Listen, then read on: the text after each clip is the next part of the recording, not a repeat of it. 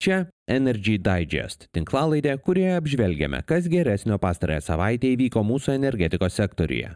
Baigėsi 49-oji 2020 metų savaitė. Iš geresnių savaitės naujienų. Pasistumėta link vėjo jėgainių jūroje, užbaigtas trečias sinchronizacijos projektas iš 14 ir įsteigta Lietuvos vandenilio platforma.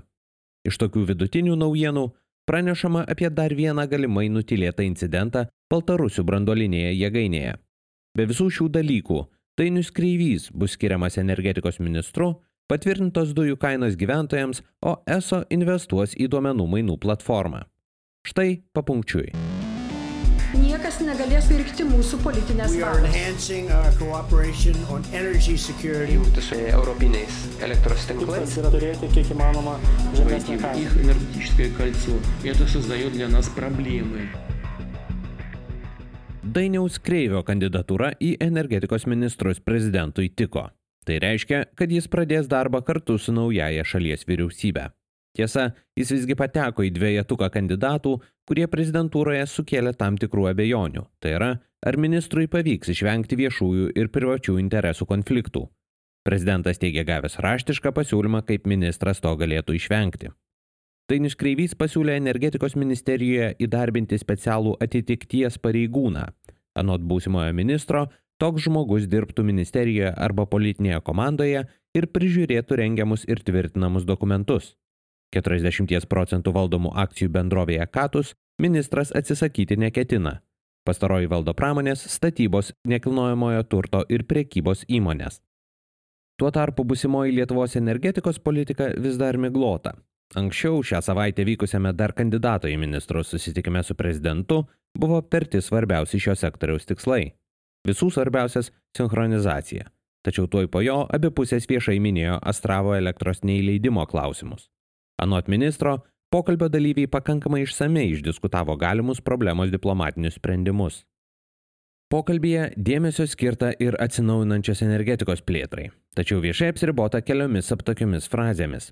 Ministras prezidentą patikino, kad sunkumų nesukels nei tie žaliosios energetikos tikslai, kuriuos Lietuva yra prisiėmusi, nei tie, kurie ateityje gali būti keliami komisijos ir kuriuos teks prisiimti. Baltarusijos nevyriausybinė aplinkosauginė organizacija Ekodom pranešė įtarianti, kad Astravo atominėje elektrinėje įvyko dar vienas incidentas. Esą hidraulinių bandymų pabaigoje, išpumpuojant vandenį iš atsarginės aušinimo sistemos, buvo pažeista jos cisterna. Užuot agregatą pakeitus, jį mėginama sutaisyti vietoje. Oficialiai hidrauliniai reaktoriaus bandymai buvo pradėti rugsėjo 7 dieną, o apie jų pabaigą nepranešta. Baltarusijos institucijos, į kurias organizacija kreipėsi, neigia, kad toks incidentas yra įvykęs. Lietuvos branduolinės energetikos reguliuotojas VTSI taip pat siekia išsiaiškinti įvykio aplinkybės, tačiau gavo tą patį atsakymą. Lietuva ir Baltarusija yra pasirašiusios susitarimą dėl ankstyvojo pranešimo apie branduolinę avariją.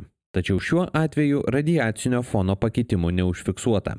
Praėjus kelioms dienoms po nevyriausybinės organizacijos išplatintos žinios, Baltarusijai pranešė sustabdę bandomą jėgainės reaktorių. Tai buvo atlikta, kaip suplanuota, baigiant branduolinės jėgainės vadinamojo energetinio paleidimo etapą. Atliekamas visų sistemų ir įrangos testavimas tęsis iki gruodžio 11 dienos. Parengiamieji darbai vėjo jėgainių statybai jūroje šią savaitę sulaukė nueinančios vyriausybės paramos. Ji pritarė susisiekimo ministerijos siūlymui nuo 6 iki 2% mažinti kapitalo grąžos normą, kurios tikimasi iš Klaipėdos jūrų uosto investicijų į tam tikrą infrastruktūrą. Šie pakeitimai leis uostui įrengti krantines, reikalingas tiek laivų statybos bendrovėms, tiek jūrinių vėjo elektrinių gamybai ar surinkimui. Be to, vyriausybė pritarė siūlymui parengiamiesiems jūrinio vėjo elektrinių plėtros Baltijos jūroje projektams skirti 7,5 milijono eurų. Jie bus skirti poveikio aplinkai vertinimui, vėjo greičių matavimui ir jūros dugno tyrimams, kuriuos iki 2024 metų atliks Lietuvos energetikos agentūra. Tikimasi, kad šių veiklų finansavimas iš viešųjų lėšų leis tikėtis šaliai palankesnės konkurso investuotojui atrinkti baigties. Užbaigtas trečias iš 14 projektų skirtų Lietuvos elektros tinklų paruošimui sinchroniniam darbui su kontinentinė Europa. Sustiprinta Elektrėnus ir Vilnių jungianti elektros linija. Už kiek daugiau nei 19 milijonų eurų 330 kV elektros perdavimo oro linija pertvarkyta iš vienos grandies į dvi. Abijos jungtos lapkritį, pačioje gruodžio pradžioje užbaigtos paskutinės statybos. Projektas pagal planą turėjo būti baigtas ateinančių metų kovo pabaigoje.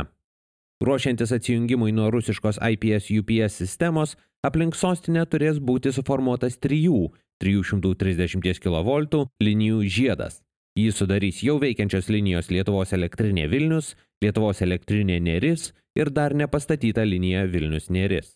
Ji šiuo metu yra teritorijų planavimo etape. Reguliuotojas patvirtino gamtinių dujų tarifus buitiniams vartotojams ateinančiam pusmečiui nuo 2021 metų sausio iki Liepos. Mažiausiai, tai yra iki 300 kubinių metrų per metus suvartojantiems gyventojams, tarifas augs kiek daugiau nei 6% iki pusės euro už kubinį metrą. Daugiau nei 20 000 kubinių metrų suvartojantiems mažės beveik 4%. Šioms grupėms keisėsi kintamosios tarifo dalys, pastoviosios liks tokios pačios.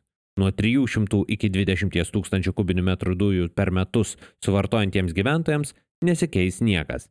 Ignitis per ateinantį pusmetį gyventojams planuoja parduoti daugiau nei 118 milijonų kubinių metrų gamtinių dujų.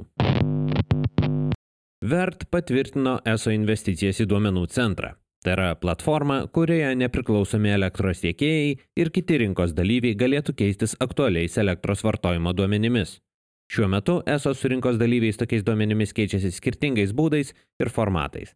Reikalingų investicijų suma neskelbiama, tačiau tikimasi, kad dėl jos atnešamų naudų elektros energijos skirstymo kaina vidutiniškai mažės 0,04%.